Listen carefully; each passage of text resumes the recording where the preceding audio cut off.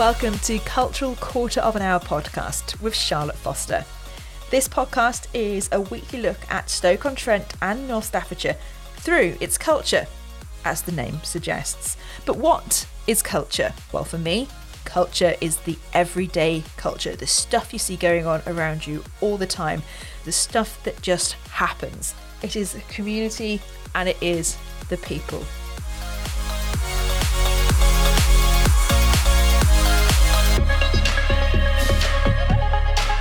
Hello, welcome to this week's episode of Cultural Quarter of an Hour, your weekly dose of Stoke-on-Trent, North Staffordshire-based positivity, something that is going on or has been going on around your neck of the woods that maybe you didn't know about.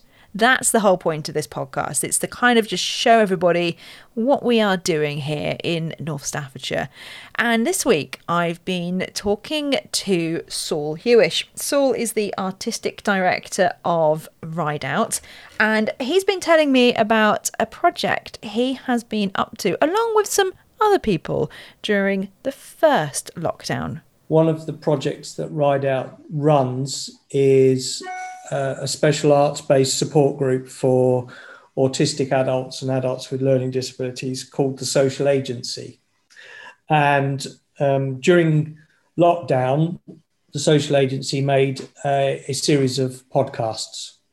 Yes, I think this is a first for this podcast. So first for Cultural Quarter of an Hour to be talking to people that were involved in another podcast. But first of all, I think we'll start off by you starting out and telling me a little bit more about the Social Agency and what it is you do. So it started, I think, about 4 years ago. It grew out of another piece of work that we were doing specifically with people with learning disabilities and autism, which was looking at issues around employment. And that was a very specific piece of work. And as we were doing that, one of the things that we realized was that a lot of the people that were coming to those workshop sessions, as well as having issues to do with finding employment, there were also a number of other issues going on in their lives. And we said to them, if we were able to run something which was more ongoing and a little bit sort of looser in form, would that be something you were interested in? And they were. And that's really how the Social Agency came to being. We have met in various different places over the years, but we've sort of settled now meeting on a regular basis at the B Arts building in Stoke-on-Trent, in Old Stoke Town. And prior to the lockdown, we were meeting once a fortnight, but then through lockdown, we moved everything online, and as a result of that, we're able to offer weekly meetings with the members, with most of the members anyway. How has lockdown been for you guys and your members? I think it's been hard. I think it's been hard for some of the members, harder for some of them than others. One of the features that we found with a number of the people that come to the group is that they are quite socially isolated already. And so, to be honest, for some of them, they didn't really kind of feel that there was a huge amount of difference. Whereas for others who were, I guess, more active in their local areas, it kind of hit them quite hard. I would also say that certainly for one individual who is very socially anxious, I think he's found it easier using a digital interface because, in effect, he's just at home in his bedroom with the laptop, as opposed to when he comes into a group full of people in face-to-face in real life, that's a very complex situation for him. And so I think he's been able to be a lot more involved in a lot of the discussions and making a lot more contributions. So I think it's been quite useful for him. Yeah, so a real mixed bag for everybody. It is a mixed bag. And I think like everyone, as time has gone on, I think during the first lockdown, certainly in the beginning phase of it, there was the sort of novelty of it and people were doing lots of things. And then as time's gone on, that's clearly worn off. And I think certainly we had to kind of really check ourselves in the more recent weeks, because I think a lot of frustrations were starting to kind of get sort of bought into the group in a way that wasn't necessarily always helpful. So we kind of had to kind of see what that was. And I think a lot of it was kind of unconscious sort of frustration, really, what's going on. Absolutely. And the podcast, then, you guys set up your own podcast, Remote Operations. Tell me about, first of all, how did the idea come around? What was that about? It came out of talking to the group about what we might do whilst we were in, lockdown, and also because of the need for Ride Out as an organisation, essentially to try and find something to kind of keep us functioning, really. So we were fortunate enough to get funding from the Arts Council's emergency COVID funding and a little bit of additional money from the Staffordshire Community Foundation.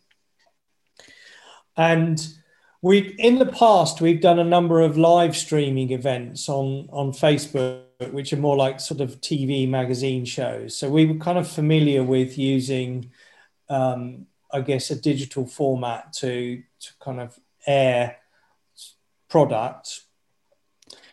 And with this one, we just kind of said, well, why don't we do some podcasts? And if we were to do podcasts, what would they be?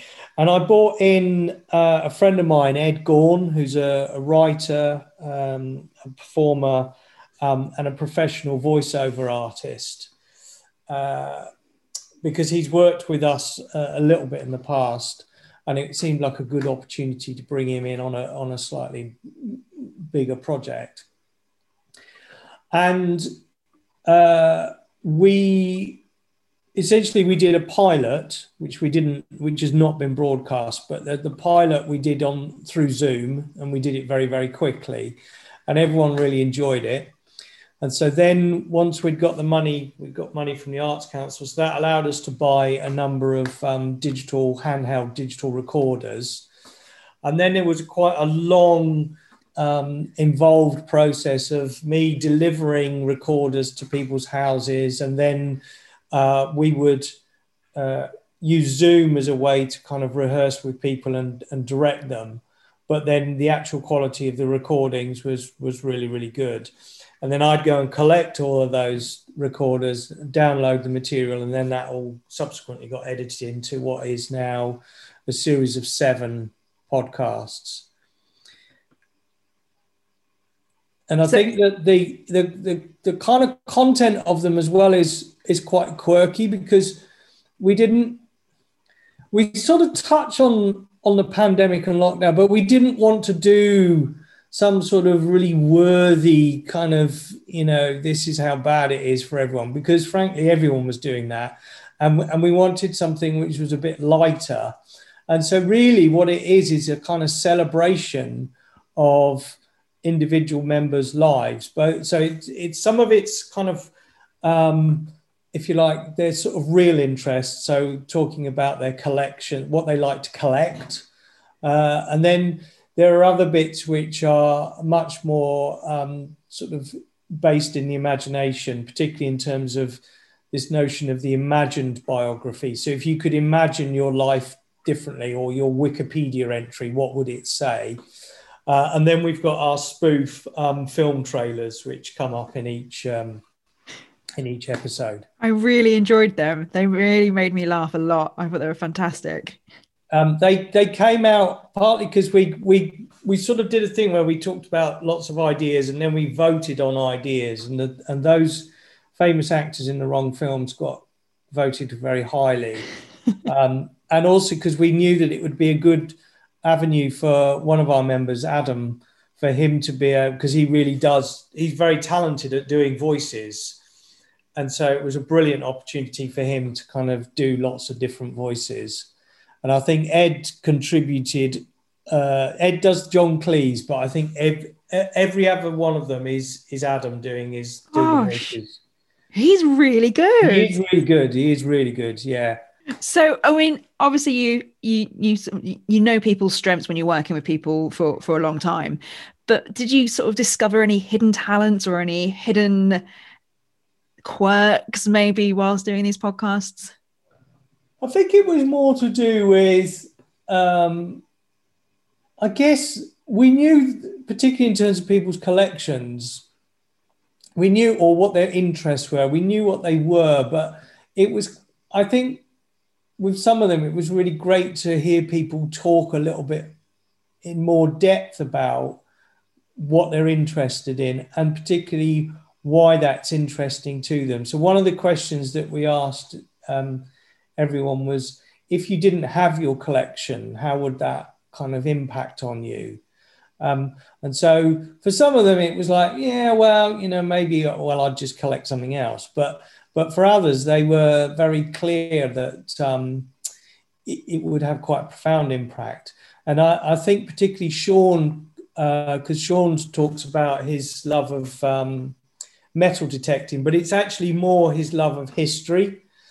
And he talks, we asked him what it would mean if he didn't have that. And he talks really quite powerfully about, well, if I haven't got history in my life, then I haven't got connection with people or you know, with the world really. And so I think some of those things were quite surprising to us in terms of the depth of people's thinking around them.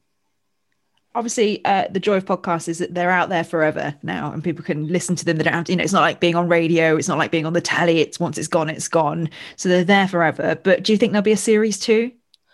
I don't know if there'll be a series 2, but what we are planning, one of the elements of the podcast, which we started working on, was we wanted to do a serialized drama over a number of podcasts. But in the end, that got too big to complete during the time. So what we're about to do is to put in an application to the Arts Council for some additional funding so that we can turn that into a kind of fully fledged drama, which I think probably we will look to serialize over a number of podcasts. Wow, that sounds fantastic. We're quite excited about that. And what we want to do with that as well is kind of hopefully as the COVID restrictions ease a little bit and vaccines get out to people, is to actually do that in a studio, so to take people into a proper recording studio and to work with a number of other artists, including like a Foley artist, for example, so that we can do some live Foley. Because all of the stuff that we did for remote operations was kind of pre-recorded Foley or found sounds. Whereas for this, it would be really nice to do some live Foley as well. So I know what you mean when you say Foley. Okay. Not everyone who's listening might not know what you mean when you say Foley. So if you could just explain that for people. So Foley, Foley essentially is sound effects. So if you listened to something like The Archers, for example, the sounds that you hear in that are always a mixture of sounds that are made live in the studio and then what are known as spot effects, which are sounds that are pre-recorded but are then played live during the recording. So a Foley artist comes really from films. Is an artist who specializes in replicating sounds or making sounds, but they're done live during a recording. It's that crunching through the snow, which is a crisp packet. What a lie. Yeah, and it's really, I mean, it's fascinating if you listen to Foley artists talking about their work. So there will be specific artists, for example, who are able to mimic the footstep patterns of certain famous actors because they all get dubbed in afterwards. So yeah. We're going down a rabbit hole here, I fear, because Yeah. I could talk about this sort of thing all day, every day. So that sounds like you've got some really exciting plans for next year, hopefully. What would you say is the biggest learning from this year and from doing the podcasts and just looking ahead to next year? I think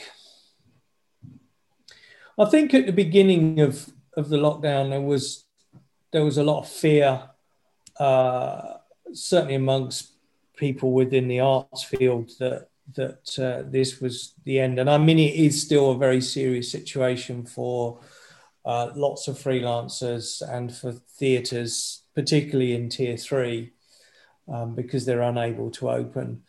But I think it was really the fact that we realised that we could make work, that we could continue to work together, and that there are sort of pros and cons really in terms of using video calls as a format to work in, but that also it was possible to make work which was that had sort of high production values, if you like.